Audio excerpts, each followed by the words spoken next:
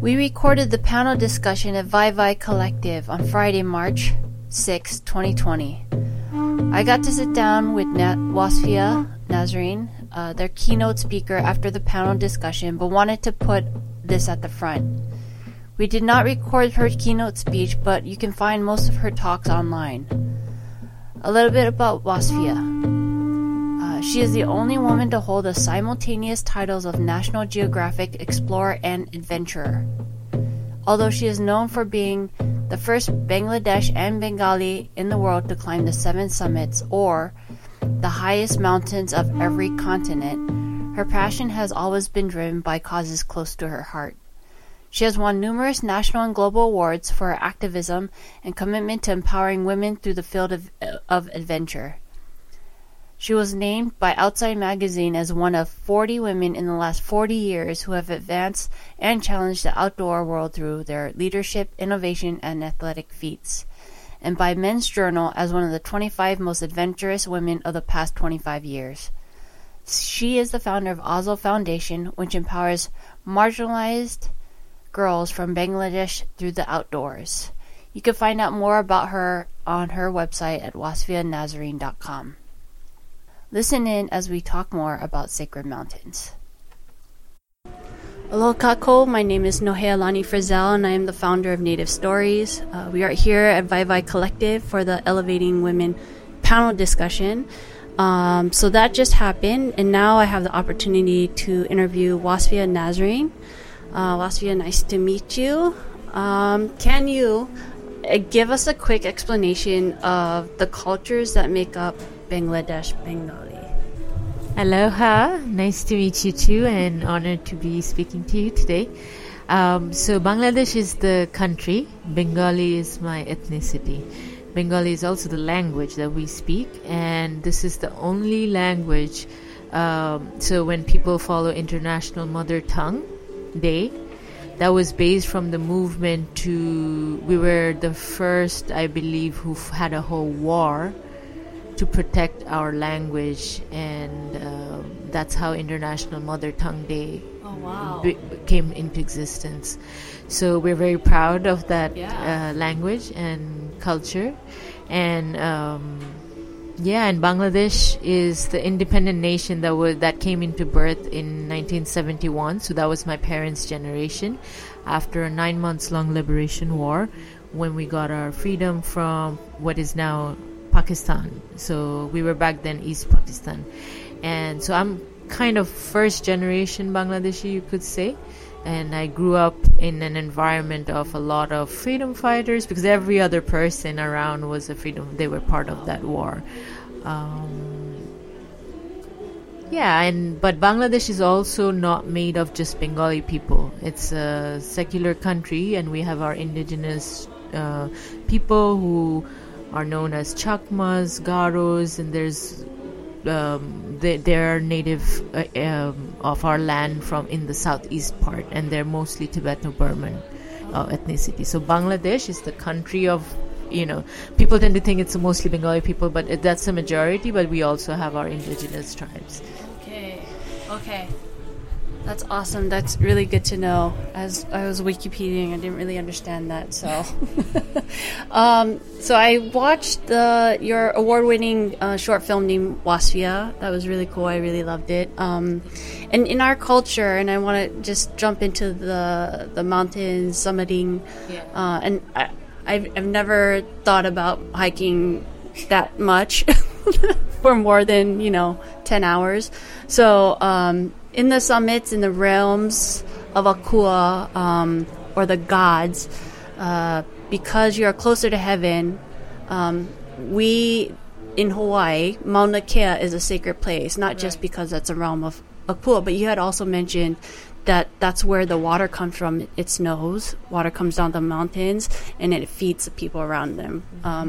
So I want you to kind of explain the practices and the gods that you had to ask permission to, and that protocol.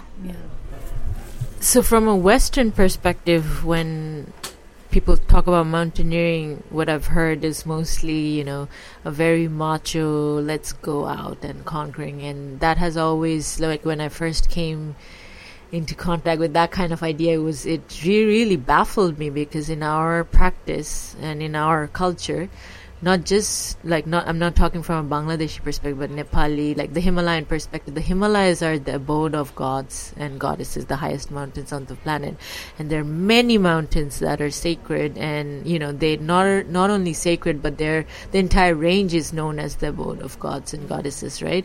So Everest, for example, the highest mountain in the world, that's a colonized name. Most people know Everest as Everest, and Everest is actually in between the country of Nepal and Tibet. The summit literally goes across those two countries. So on both sides of the mountain, so the Nepali people call Everest Sagarmatha, which means mother of all oceans. And the Tibetan people on the other side calls it Chomolungma, mother goddess of the world. So both, as you can see, are feminine aspect, and it goes to show, like the British dude whose last name was Everest, whoever, what patriarchy does, right? But till today, the inhabitants of the land, Tibetans and the Sherpa people, who are also originally from Tibet, Sherpa means coming from the east, meaning east of Tibet, their culture is all about reverence to the mountains. So like I was showing in my presentation as well, that before we go, we have to, seek the guidance of a lama, or like a Tibetan Buddhist practitioner who comes and does a whole puja or a ritual we make an altar, and it's it's one of the most sacred experiences that I've ever had all over the world, right? So we make the altar, we seek, and there's a 300-year-old, I believe, I might be wrong, but like 300-year-old script that is read out addressing Chomolungma, seeking her permission. And anyone who's been in the shadow of Chomolungma knows how powerful she is. She just roars all the time, and you don't want to make her angry. So you seek her permission. We actually put in all the gear that we're gonna take to the mountain in front of the altar. We apologize in advance for stepping on her and making any harm, and then seek for permission for her doors to open, her path to open, so we may make it. And also Chomolungma is also the goddess of abundance. Yes. And there's a lot of things associated with her, but mostly abundance and glory. And if you pay respect to her, she will give you all that. So that's the whole idea. And so then, if the puja goes well, and there's certain omens and symbols associated with the puja, and then there's barley that's tossed in the air. It's a really long process, and then they will tell you, the lamas will say, hey, this looks like an opening, and certain birds come in, all kinds of stuff. So, and then they give you a date, that April 20th or whatever the date may be, that is a day for you to start, and the permission has been given. So that's when we start climbing. And at any point, if there are signs on the mountains, that is a clear sign that Goddess Chomolungma is saying, go get off. We pay reverence to that and come down. Like in 2015, in one avalanche, in 2014, she took in one avalanche 15 Sherpa people, and the Sherpa people are very observant about that was her way of telling, and they shut down the mountain. But Westerners wouldn't follow that, and they tried to go across the bodies that were missing on the mountain, which is highly disrespectful. I also, if I have time, I want to add that the entire so-called Everest region is in native called Khumbu region. Solo Khumbu, Solo means river, Khumbu means mountain. Solo Khumbu is the area where the river, the water and the mountains come together. And as you enter that area, you have to seek permission, and also it says that once you enter the area, there's no killing, no lying, no sexual misconduct, any kind of negative, and that no, stealing other people, no backbiting. I've often been inside fights, even though these are like plastered everywhere. Like you'll see the locals praying all the time while they're in there because it's an abode of, gods, right? And so I've been there where people are using F words, people are shouting, and that's never, taken properly. And I've been very privileged to see many mountain sites around the world, and not everyone has that kind of reverence towards mountain, but there are special places where traditionally this is still practiced, and I just feel like it's wherever we go, we have to pay respect to that. So do most of the Westerners not perform this practice? They take part in the, the commercial expeditions sometimes hold these pujas, but it's done more as it can be a very powerful experience because I have seen, people regardless of faith or being atheist or whatever, they do come to it and they're all doing it together. But then as soon as they get out of it, they're like, let's go conquer that mountain, no, they didn't get the message. So obviously it's not part of their spirituality, right? And so first of all, you can never conquer a mountain. You only surrender to it. So I think it's very hard for them to, if you've been conditioned and habituated in that kind of... Yeah.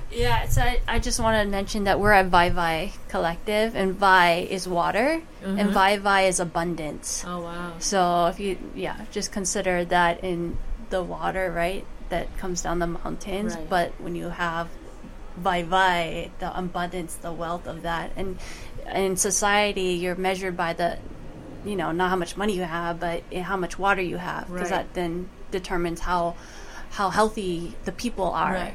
Yeah, so it's obviously the same. And also, just Chomolungma is considered by scientists as the third pole because it's the biggest reservoir. The Himalayas right now is the biggest reservoir of water after South Pole and North Pole. Yeah, so it's the the home base of all the rivers that stream throughout Asia. So you're damaging that area, whether spiritually or physically. It's affecting everyone who lives in the downstreams. Downstream. All the rubbish that comes down is in the water, right. And who's getting that is the people. That's why sustainability or health of the earth and how you practice taking care of it is important. So we want to support your mission. How can people get a hold of you guys? I'm going through actually a lot of transition right now. So best would be either my website, which is wasfianazreen.com, and I will spell that WASFIANAZREEN.com, or my Instagram with the same handle at wasfianazreen. We cut in and as HTA introduces the notable Wahine panelists on elevating women.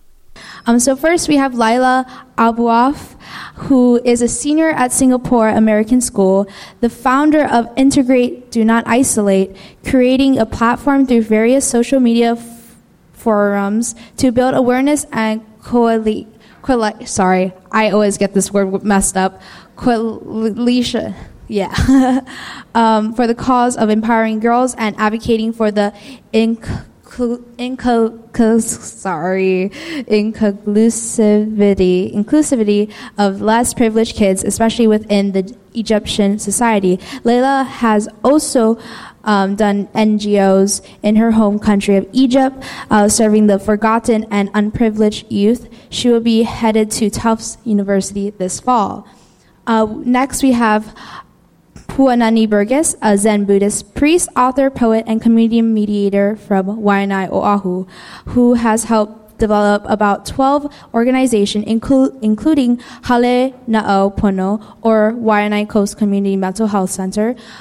Puanani is a process designer and facilitator of building the beloved community, where it brings people face to face for ceremony, storytelling, healing, circles of trust and respect.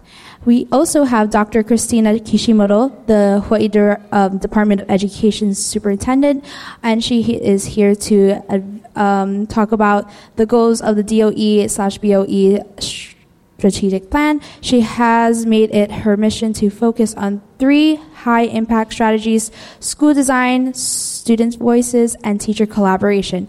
And we also have our moderator, Joelle Cabasa, the acting president of Friends of HTA and digital marketing director of Hawaii Business Magazine. If you could please give them a round of applause.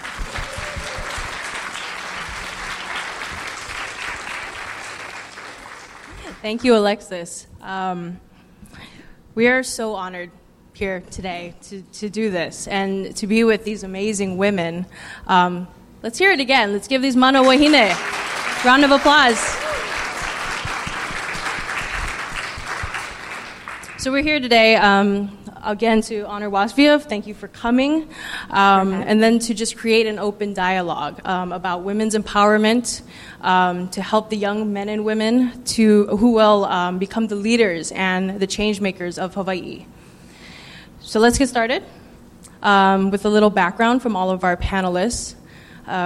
Were you brought up in an environment that was empowering as a girl? Or was it more rigid or arranged around more traditional gender roles and behavior? Puanani, can we start with you? The answer is yes and no. Oh, can you turn on the microphone?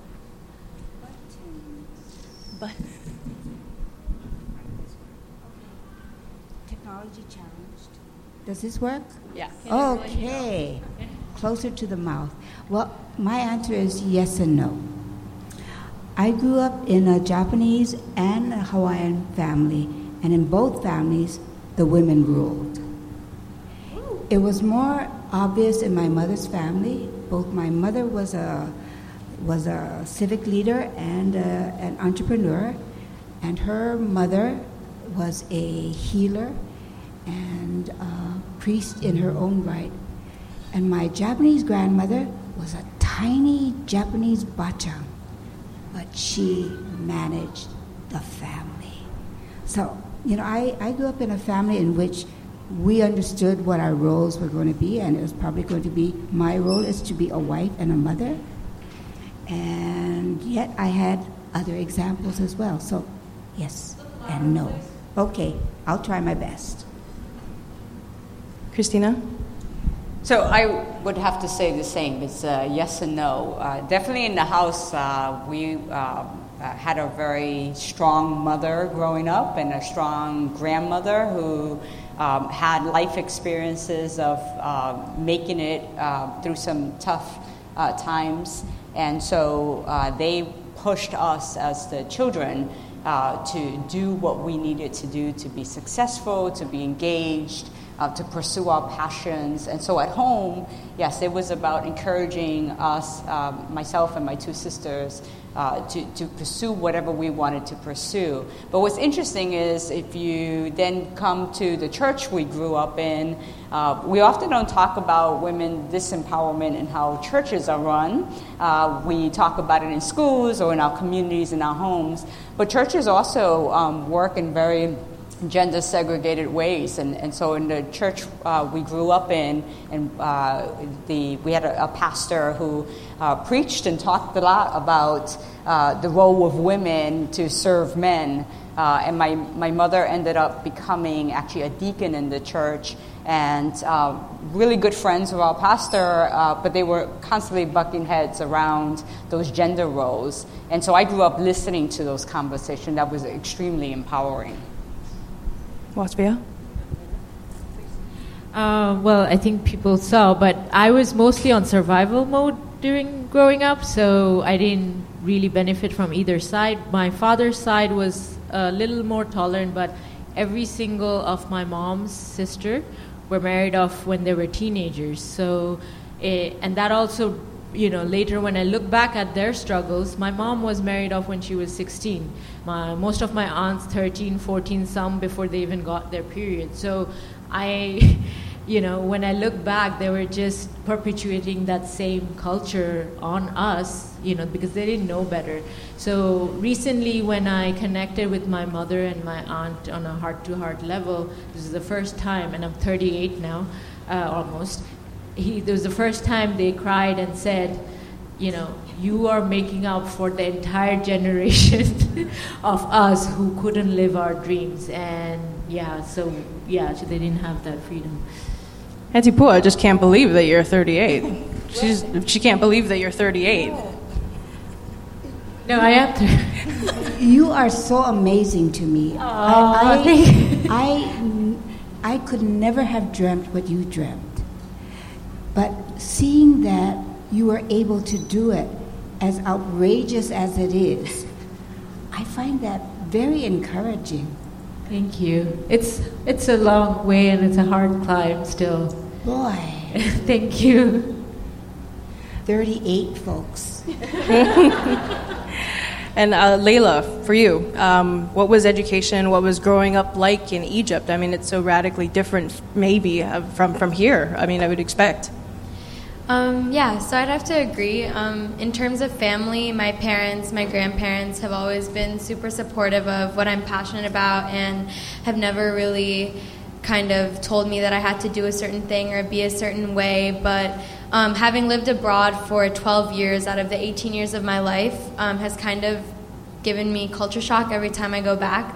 My mom's always telling me, you can't wear this. And I'm like, but I wear this every day. Like, what are you saying? And then she's like, no, but you know, here in Egypt, like it's not like that. And I'm really failing to understand. I continue to fail to understand why that it is the way it is. And so I think that in terms of my family and education, I found that international schooling has always supported me in whatever career I want to go into, whatever type of education I need. But even simple things like dress code and just simple things like that have always been enforced a little bit harsher on girls, or, you know, the girls never get a say in it. It's always about, well, oh, the guy's distracted or the men's going to be distracted by you. And well, it's kind of like, well, what do you say to that? So, yeah, I guess I've had kind of both shocking experiences. Great. I wanted to start out with Puanani. You started out as a young, vivacious protester and activist in your youth. From Waianae to Ko'olina, Ko'olave, you had a hand in some pretty controversial issues, I'd say. But as a woman, did you experience challenges or resistance in that arena?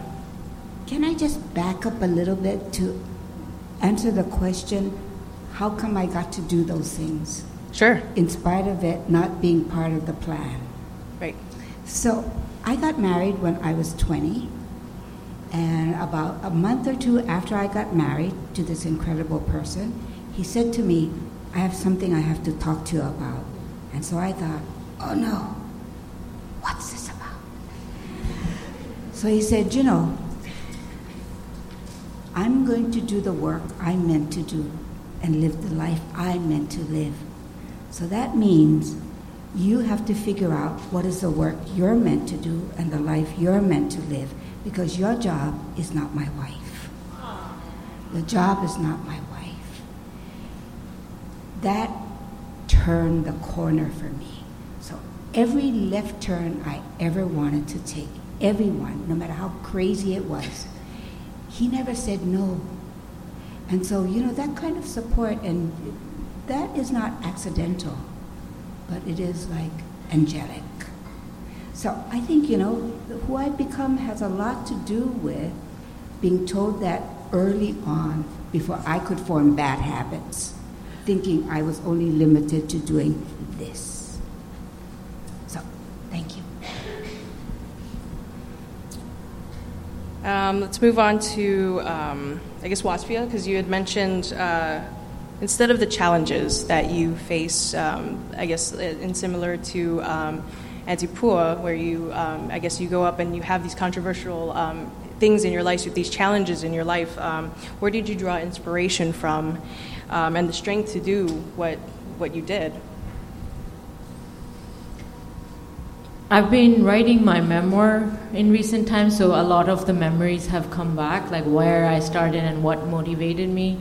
But as far as I remember, like being in that household, seeing the trouble that my parents had, I think just as a child, I had this instinct that I need to run away from this house, regardless, before the divorce even took place. And I witnessed a lot, and I didn't want to, even as a child, I knew I had to set myself free. And at that time, all I knew was like, oh, I just need education. My society was so, like my family, household, like my aunt, till today is the last person to serve everyone food, and she eats by herself. This is in 2020. So I realized, I saw that, and then I just, had a really strong calling for self-actualization. And like I showed it, by 2021, I was, very grounded in Buddhism and this whole path, and that supported me, that community of, giving you the power to your mind. And so I think all that work, and I still have a long way to go, I think that's what gives me grounding and strength. And Layla, what about you? Let's hear some inspiration. Who are the women in your life that inspire you, and what kind of impact did they make on you? I think the women in my life that have significantly impacted me have definitely got to be my mom, sitting right there, and my two grandmothers who aren't here. I think they've just always kind of taught me to push boundaries and, do whatever I want, and kind of in a world that, in a society that was kind of telling me otherwise. They were always telling me, no, follow your passion. They never told me. And just when I look at my grandmother, she was pulled out of school at 17 to get married, forced by her mother to drop school and get married. And she had my mother and her brother at a very young age, and she wasn't allowed to finish her schooling.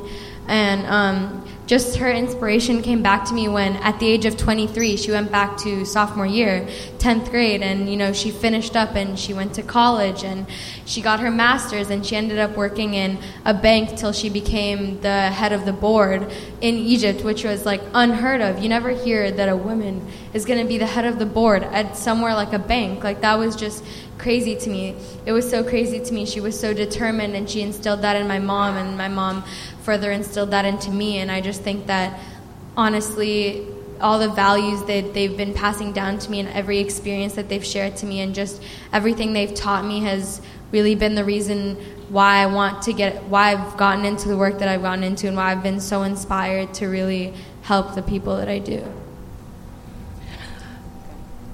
So clearly you guys are all very successful, albeit young, some of you, young women, making an impact in very different ways. Were there moments that really tested you or challenged you and made you maybe think, am I doing the right thing? Am I on the right track? Christina, why don't you take that one?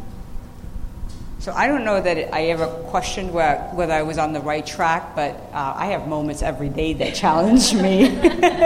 And, I think it's the role that women have leading organizations, being a superintendent of education and walking into rooms today that still, where I'm the only woman, going into a decision-making room, and you look around and say, where are the other women, and why aren't they invited to the table? That still happens today. And I shared the story earlier today, and I'm looking around the room to see if the person I'm talking about is here. With another group of women that I met with this morning at 8 o'clock. We had an International Women's Day celebration. And I was in a meeting earlier this week where, I was with people I know, and we know each other from the work. But I had a man try to keep cutting me off. And the way he was cutting me off is he kept talking louder and louder. So I then talked very loud and said, obviously I have to talk loud in order to keep you from interrupting me, and I'm going to keep, talking this loud. Okay, so it was an interesting scene, right? It got really quiet in the room, and it got really tense for a second. We all know each other.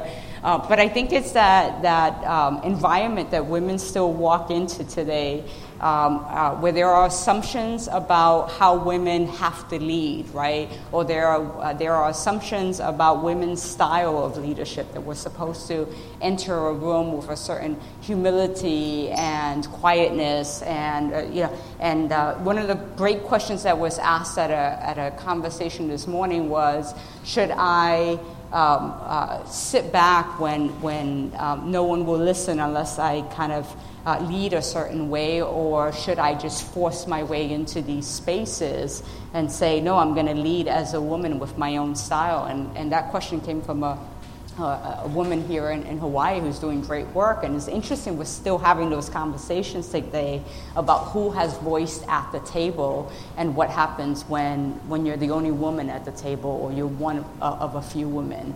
And so one of the questions I always have is, where are the other women in the room? And what's your style? We can all assume she likes to lean forward.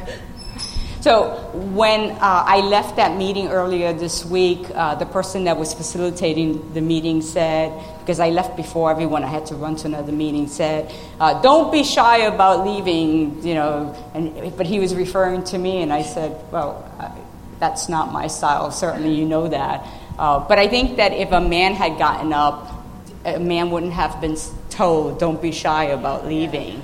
And I think it's those little comments that we have to be very cognizant of, and help our young women who are going into these new leadership roles to think about their style of leadership and to know how to manage those situations so that they don't lose their voice in the room as they're trying to lead through that. And those are sometimes very tricky situations. Auntie Pua, do you have anything to add? Were you on the right track? Did you know? Did you know you were on the right track? That's a really tough question to answer. So, how would I answer that? Often being in a situation where men are used to talking, I've never had a problem. I know the problem exists, but I have never faced that problem. And it's not because I'm assertive, but I actually know the value that I bring to any circle I'm part of. And whether they purposely make a space for me or not, if I see a space and I have something to add, I will add it. And if it's not there, I don't force it. So I think, something happened when I became Auntie Pua. You walk into a room differently as Auntie Pua than just as Puanani Burgess. So Auntie Pua carries with it a kind of dignity and an ability to be able to put forth the ideas that are needed to be said. Whoever doesn't like it, it doesn't matter. So I think there's something in occupying the space that really belongs to you and doing it with your full spirit. Just like climbing those mountains, you have to be fully there to do it. So I just want to say one more thing. I think I've always been a great follower. I've always been a great follower, and because I could follow well, I have been invited to so many spaces to be a part of something bigger than I can ever be by myself. And because I really appreciate being part of, it allows me to learn and see things that ordinarily, if I just took a particular stance, it would never be offered to me. Like being here.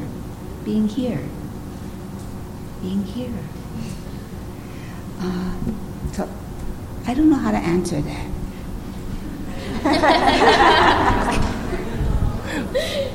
That's okay. So Wasfia, you're quite the accomplished adventurer. That's an understatement of the year, I think, now that we've all seen what mountain climbing can do to you. As most of you know, she was the first Bangladeshi and Bengali woman to ever climb the 7 summits. Person, yes, okay, you're better than women and men. And now you're on a mission to empower girls and women through the field of exploration and education. Is that right? So we'll get to your foundation in a minute, but talk about that for a second. What does that mean to empower through exploration and education? Before getting to that, if I may add a little more to what Antipua was also saying, that I think it's important to remember that, when we're talking about setbacks, because this is related to my work, is in my life personally, I've been shunned by more women than men. So I think we tend to forget that patriarchy is a system where women can be as much a part as men are in the fight for equal rights.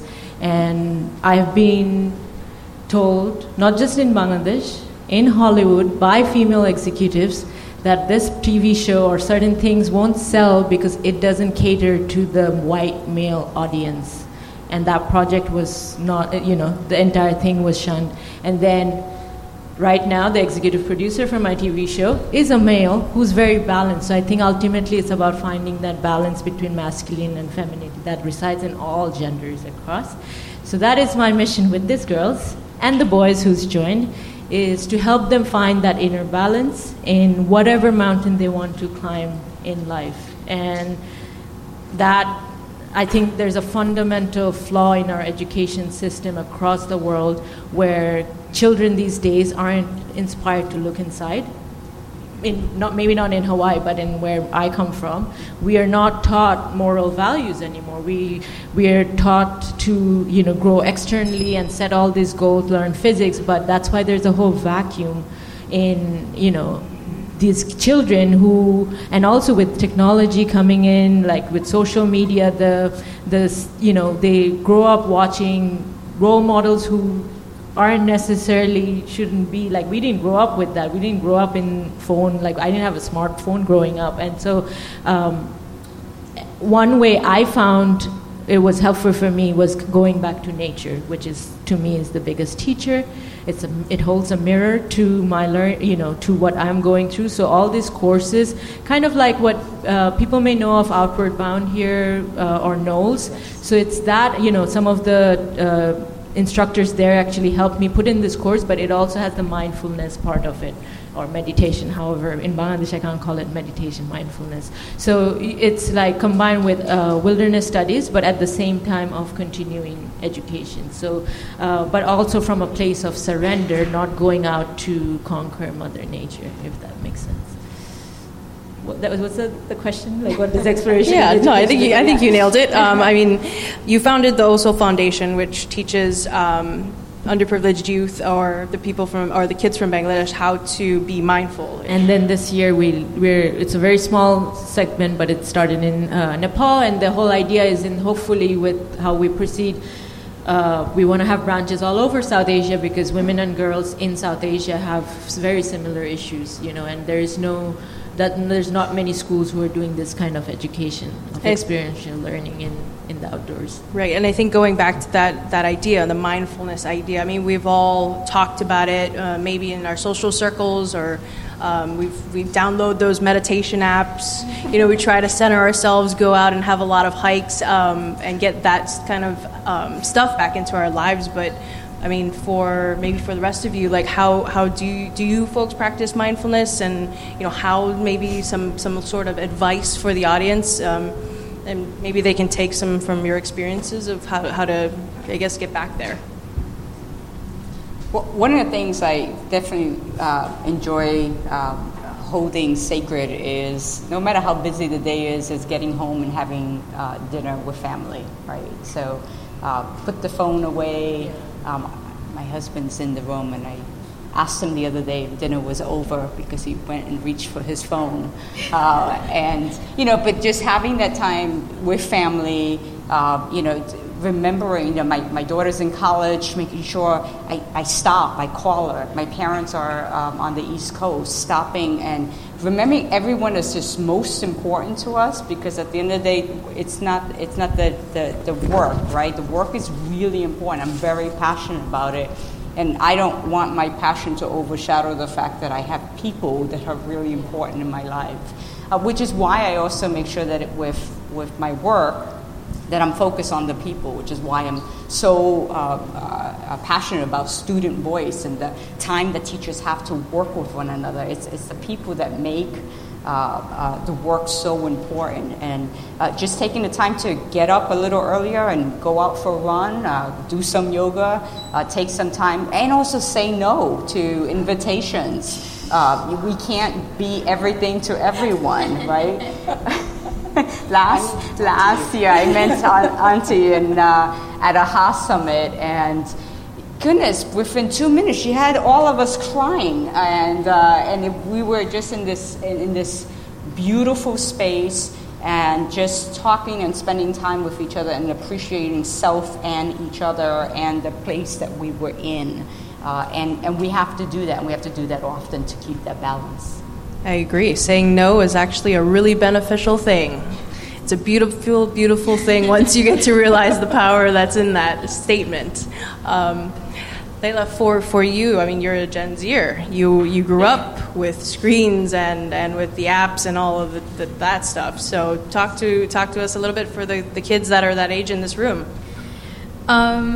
To be completely honest with you, the last 4 years of high school have been the most stressful years of my life, and I think had I practiced any form of mindfulness, they would have become a lot easier. I think, to me, mindfulness is kind of just sitting with yourself and just taking time to really reflect and just kind of saying, like, okay, like I wish I would have, had times where I would have sat by myself and just thought, like, okay, well, what was good about my day? What did I enjoy today? Just kind of reflect on what makes me happy. In the times that I've been the most stressed, or, the times where I felt everything was going wrong, I feel like I just sometimes need to reconnect with myself and remember kind of who I am and what I'm doing, and remember myself, and just remember that my phone is not everything, my social life is not everything, my grades are not everything. Who I am and my well-being and my health and my mental state, that's everything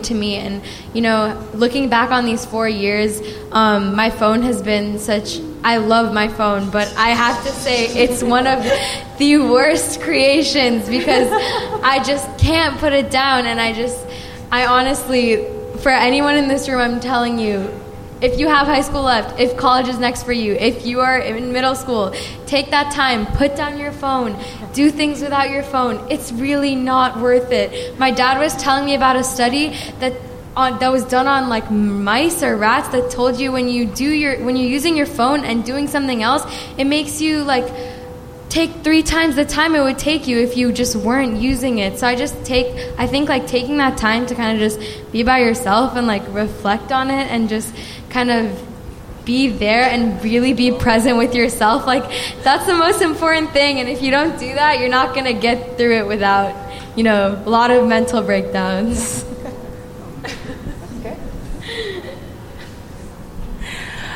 So let's changing track a little bit. Something else that I'd like to explore tonight is equity. So for Superintendent Kishimoto, you're operating at a 50,000-foot view, so to speak, with your work with the DOE, and kind of means that you're painting on a super large canvas. So how do you develop equity and education from that point of view and from that perspective?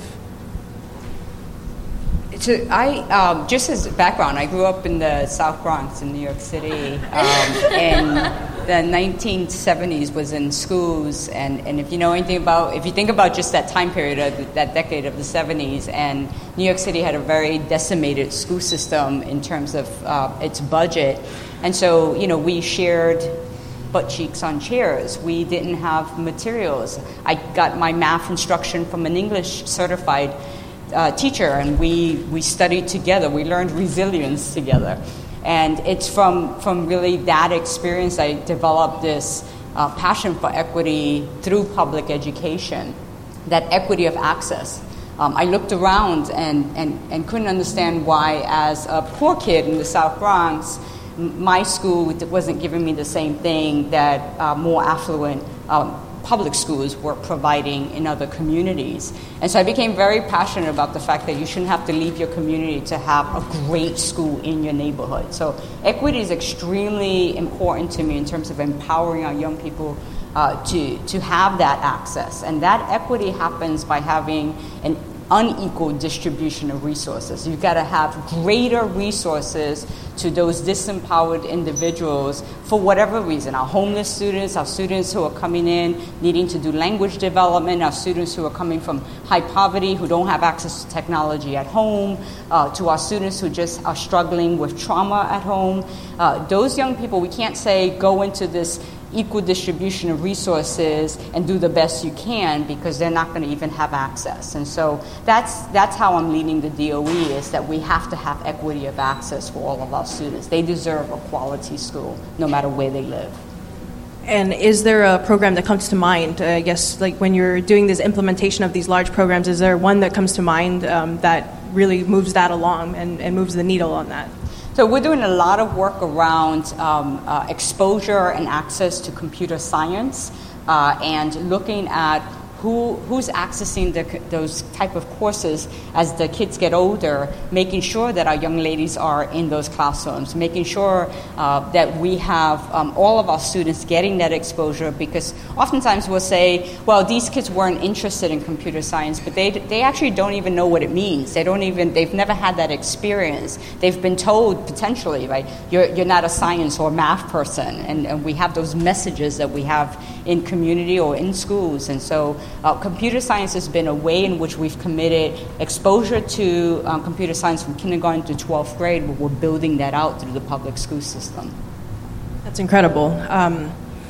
The other thing that I wanted to touch on was that there are roughly about 180,000 students currently in the DOE. At least the 2018 poll had that number. Correct. So from your perspective, that 50,000-foot view so high up, how do you create and implement these kinds of programs, these large-reaching, far-reaching programs on such a large scale, and then measure that impact? So we have a new strategic plan we're rolling out right now. It's a 10-year vision around how to create this kind of sandbox for innovation, where we empower our school principals and teachers at the school level to really innovate and to have the resources to do that, and not try to manage from the state level down through the schools. We know that we're not trying to create schools that all look the same. There are many great models, so allowing school principals to work with their communities to innovate and to engage student voice in terms of how and where they want to learn and what they want to learn, and using that as a way of designing schools and empowering schools. Sounds a lot different than the type of structure that I grew up with. It's a huge change. Yeah. I want to shift gears to Lila.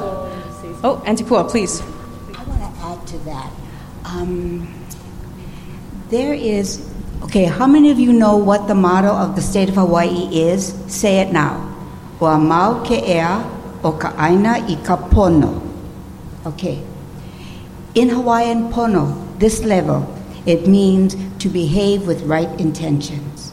When you do that, what you create, the next level down, is you create justice and fairness and equality.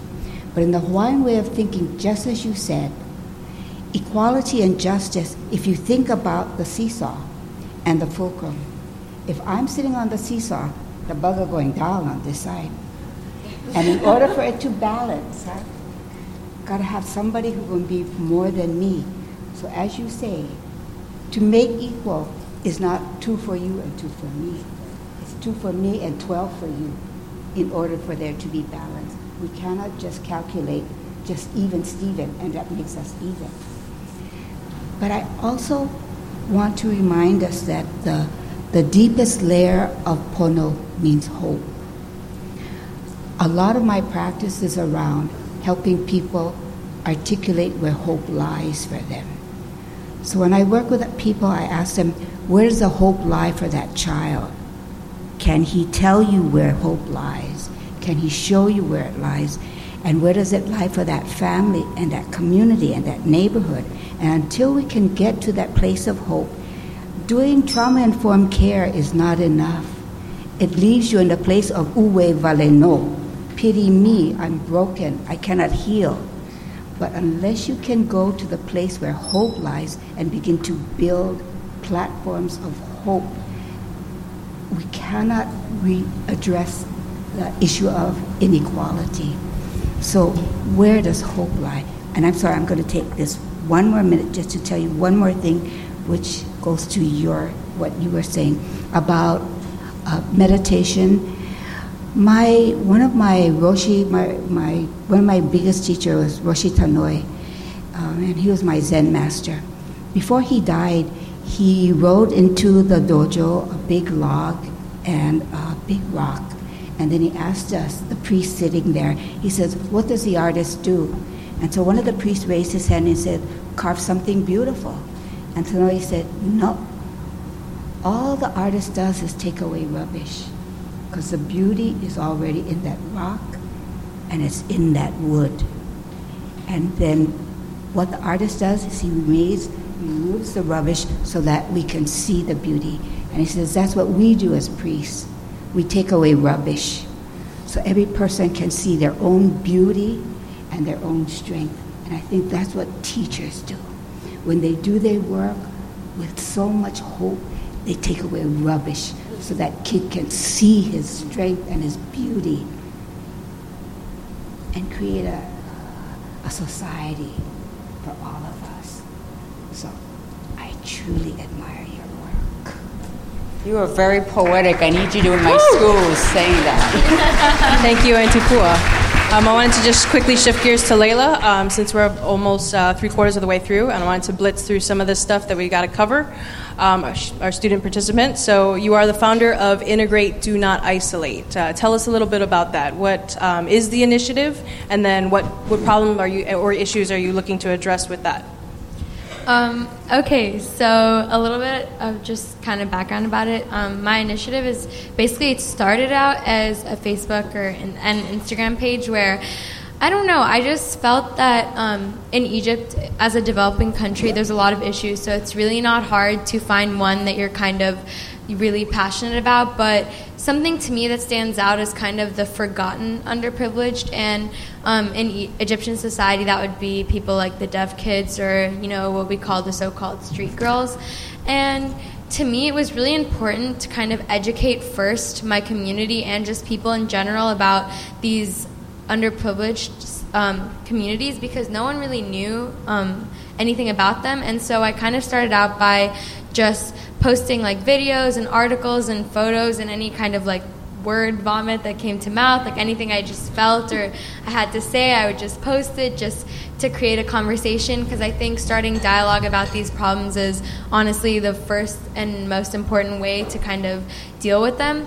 And then after that I felt like I kind of needed to I really wanted to do some hands-on work, so I started kind of working with the nonprofit sector in Helen O'Grady, which is a drama academy. And basically what I did was I decided that I kind of wanted to, I attended camps as a child, and I wanted to, for these girls, I kind of planned these camps that would teach them soccer, and I coached them in tennis and arts and crafts and skill building and like team building exercises and just fun games. And really the aim of this was to kind of stimulate their confidence and creativity, and kind of just reintegrate them back into a society that had forgotten about them. And I put on like multiple plays with the deaf kids, which was, I was taking what I learned from all my previous camps, just like fun. We did drama plays and performances. And after that, I felt that I kind of wanted to make my initiative a little bit bigger, and so I was kind of looking to host an event, a conference, anything. I didn't have anything specific in mind, but then Wasfia was talking at my school in Singapore, and I thought that with her story, I just was so inspired, and honestly, that's when I knew that I had to bring her home, back to Egypt, back to my girls, back to these deaf kids, and I had to let them hear her story and have them be just as inspired as I was by her, because there was no one more deserving to hear of her story. And so, yeah, that's kind of where I'm at this point. in life right now. So with what I've done. if people want to follow your journey, I mean, you're going starting in the fall, you're going to be attending Tufts University in the East Coast. So for the Integrate, Do Not Isolate, if people would like to follow your journey and see what the page is about, you're on Facebook and Instagram, that's right? Okay, so Integrate, Do Not Isolate, okay? So now I'd like to just throw out something to all of you that I've certainly witnessed in my short career and would imagine that all of you might have encountered at some point. How do you get people to take you seriously? We often talk about ageism as a thing about old people, like where maybe the job, you're not fit for the job anymore, and then you would like to cut that position or that person. But often I've seen and witnessed as a young person even, it's hard to really insert yourself into the conversation, get yourself to be heard at the table when you look or are so young. So Wasfia, can you try to tackle that question? Wait, if I look young or if I'm a woman? So when I was, for example, when I was doing 7 Summits, nobody took me seriously because they didn't believe in me. And so when I was going to CEOs, these are educated people, mind you, they would often even talk via another person while I'm like sitting in the room straight. So over time, after being insulted for a long time, I just put my foot down. And for example, equal pay is something that I had to fight for. In Bangladesh, the only other competitive sports is cricket, which I don't think anyone plays here, right? But it's huge in Bangladesh, like millions, like people kill each other. So I was always compared with the cricketers, and I wanted equal pay as the captains got paid. And they just told me that we were not in a place where women can be paid equally. So I've had to rough it out. You know, if I had to live in couches and not take even the money that they were offering, I just didn't. And then 3 years down the line, when all these international credits came in, they're the ones, the CEO called me up and I said, hey, remember 3 years ago when this incident happened with your company when you refused to pay? So I need you to make up for it. So I ended up walking away with 3 times more than what the cricketers are getting paid. And then I went home and I calculated, oh, dude, the tax on this is going to be huge. So I had to call in and say, can you include the tax too? So that's how, but you got to rough it out till, they meet you at your level. Right.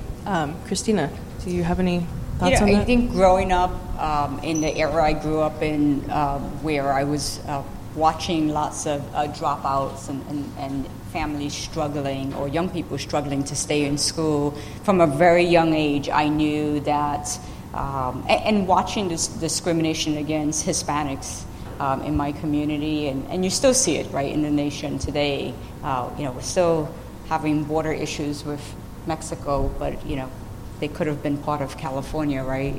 So, I knew that I needed to go through and get my degrees to at least have a foot in the door.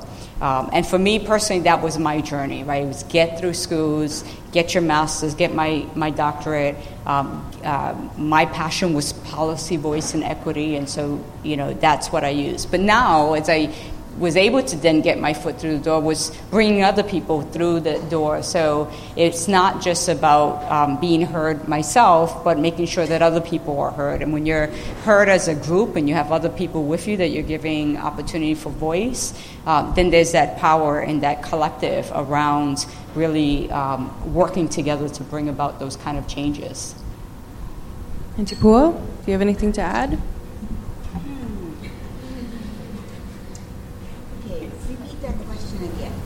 How did you get people to take you seriously? You got to take yourself seriously. You have to take yourself seriously. I think it starts there, and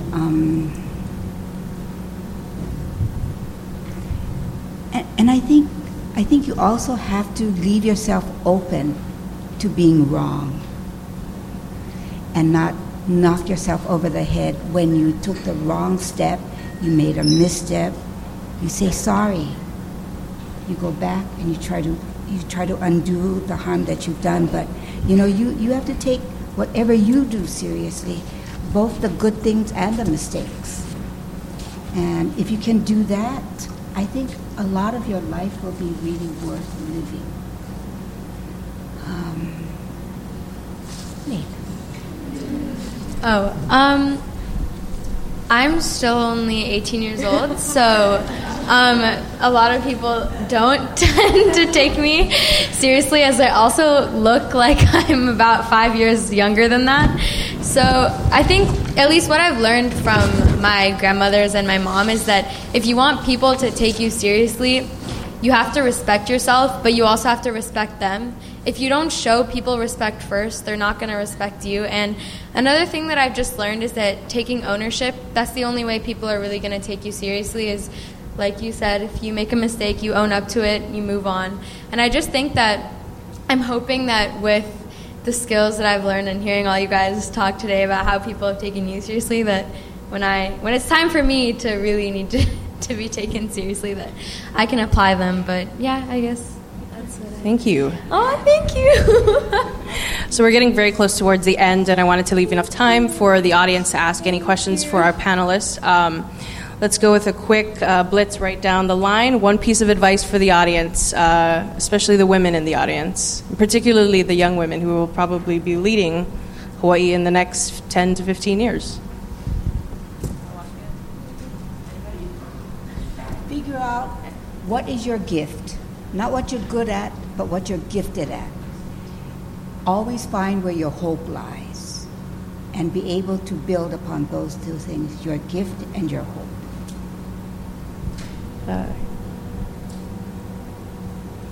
Dr. Christina Kishimoto? So I will say that, build each other up. Women bringing community together as women. Look to your left, look to your right as peers and support one another, but also support the next generation of young ladies coming through to provide access. In my position, I'm in a position of where I can hire, right? And so I pay very close attention to the access I'm providing to that next generation and to my peers to be able to, so that they can be successful, we can collectively be successful. And surround yourself with really smart people who think very differently from you. That's the strength that I love about my team is they're all different from one another, and they're all very different from me. So they push me as a leader to think about those different perspectives. Wasfia, do you have anything to add? I think they've nailed it. I would just say one more line that I think as women, it's, because we're just generally nurturers, and it's very easy to get caught up when, in our inside the box, to think that there is no support system. At least for me, that had happened, and with many of the women. But in this island, just know that there's women are there for each other, not just in Hawaii, but there's a whole network, and we have access to that network. Like especially in this time, where you can get connected across the world, just reach out, and you're not alone. And it's very sound advice that to build communities and have that support who lift each other up, and men too. Right, who support each other. Thank you. I think I will have Alexis come on stage to just do the quick Q&A. Does anyone in the audience have questions? You have a question? Could you just speak loudly and clearly?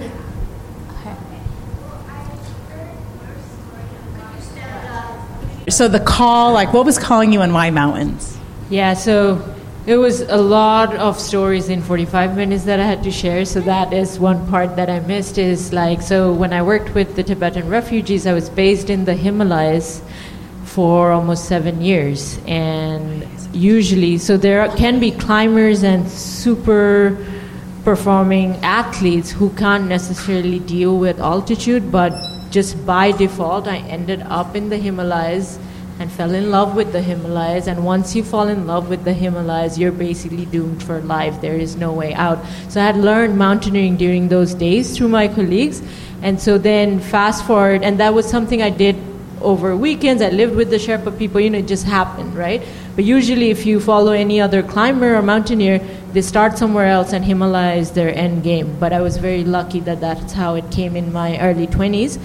So when like I said, I was born in water region, and the water, and I also, the last time I was in Hawaii, that was 12 years ago, I went and jumped and swam with sharks. Like water is, I'm a water person, but water doesn't call me as much as mountains do, because in mountains, it's a real spiritual journey for me, and that's what brought me healing. So when I was trying to put together this campaign to voice the women's struggle, it was very parallel to the struggle that women were going through on the ground. We have to climb so many mountains on a daily level, so it was a great, how do you say, like that's why so many women from the country could relate to it, as well as men who were in the journey, is that the physical journey that I was doing translated to them the social journey, the social climbing that they had to do. Not social climbing, that's not the right word, but yeah. So, and also figuratively, like the other intention was taking Bangladesh to, a world platform, and I knew climbing, and that's what I was good at, so I was confident at it, so that's how it came. Mahalo. You're all incredible people, women, and you give us courage. And I've been thinking and talking with other women this week about courage and how these are times requiring great courage in all forms. And you've all summited, either metaphorically or physically, exceedingly high peaks. I want to know, as you inspire us, how do you find courage, each of you, in your own ways, to move forward when things are really difficult and uncomfortable and terrifying? I'd love to hear your advice on that. I would definitely say I draw on the personal stories of my being raised by a mother who had to be very strong, and watching her navigate the world around her. She got married and didn't finish high school, had 5 children, and my mother, my older brother, and I ended up going to college at the same time. We said we're all going to go to college, which means she got her GED, she got her bachelor's degree, she ended up getting 2 masters, and she ended up teaching. And when she went into teaching, she went into special education, and also ended up teaching in English language learners. And just watching her passion trail that she went through, and constantly telling us. And I'll share a quick story. It was at the time we were about to lose our apartment, Section 8 housing, in the projects in New York City. And she sent my father with me as a translator to the housing office to sign a form asking for extra time to come up with the rent. And the person there treated my father in a very, very bad way. And so we walked back, and it was I watched how shameful that was for him. And my mother said, "Wait here," and she dragged me back to the office. And she basically kicked down that door, and she said, "I'm poor, but I'm not ignorant, and I'm not stupid, and I know my rights." And before you knew it, they had her in the back office. They were giving her whatever she wanted. And she, when we came back, she said, "No one will disrespect my family." And so I watched her navigate these spaces that were unfamiliar, right? Having come from Puerto Rico into New York City and raising kids in poverty and through very hard times, while learning English, and so forth. And going into a culture that was just different, but demanding respect for no other reason than because she's a human being. And that's what I learned from her. And I always think back to those kind of stories. And that gives me incredible strength when I go into spaces that are hard. We have a couple more time. We have time for a couple more questions. Does anyone have any more questions? Curious. What are your hobbies in general? Just what do you like to do in your free time? If I get any free time, I fly. planes. But I haven't gotten any free time, and I'm just learning self-care in the last 2 years. Which is because I'm a workaholic, so I'm just programmed to work, and I work across the world, so Bangladesh time, and so it's very hard for me to just take care of myself. But I had to hit a rock bottom to realize that if I don't take care of myself, so even reading books is downtime for me, and I'm still learning to take care of that part of myself. And if I get a longer period, then I go out and go take the plane and fly, and because I have to get my miles in.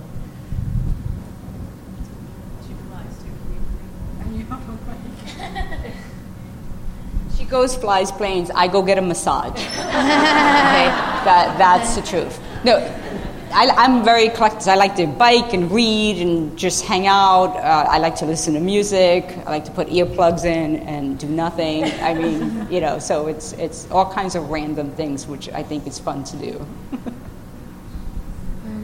I like to play tennis in my free time, just because I think it being an individual sport and everything, it really kind of allows me to be mindful when I'm kind of out there alone, and it's one of the few times in kind of the day when I am, so I just kind of enjoy playing a sport, just because I think it's really fun, and I don't know, it just makes me feel really happy, I guess. And Dipua, any hobbies?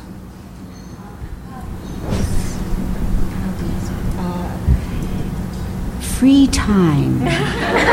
Free time is a hobby. What is that? I tell you what I do like to do. I like to be very quiet. I like to be silent. I like to, and it's not withdrawing. I just like to I like to enjoy the silence when I can appreciate it and turn this thing off. Thank you. I also write. A round of applause for this wonderful panel. Thank you, folks. And thank you all for coming. Thank you guys so much. Thank you for listening to us on Native Stories. Navigate through location-based stories on our Native Stories mobile app. You can find it on Apple and Android stores under Native Stories. Go check them out and leave a review and tell your family and friends. If you have a story you would like us to tell, or want to sponsor a future podcast, location story, or walking tour, please email us at info@nativestories.org. Please follow us on Instagram and Facebook under username Our Native Stories.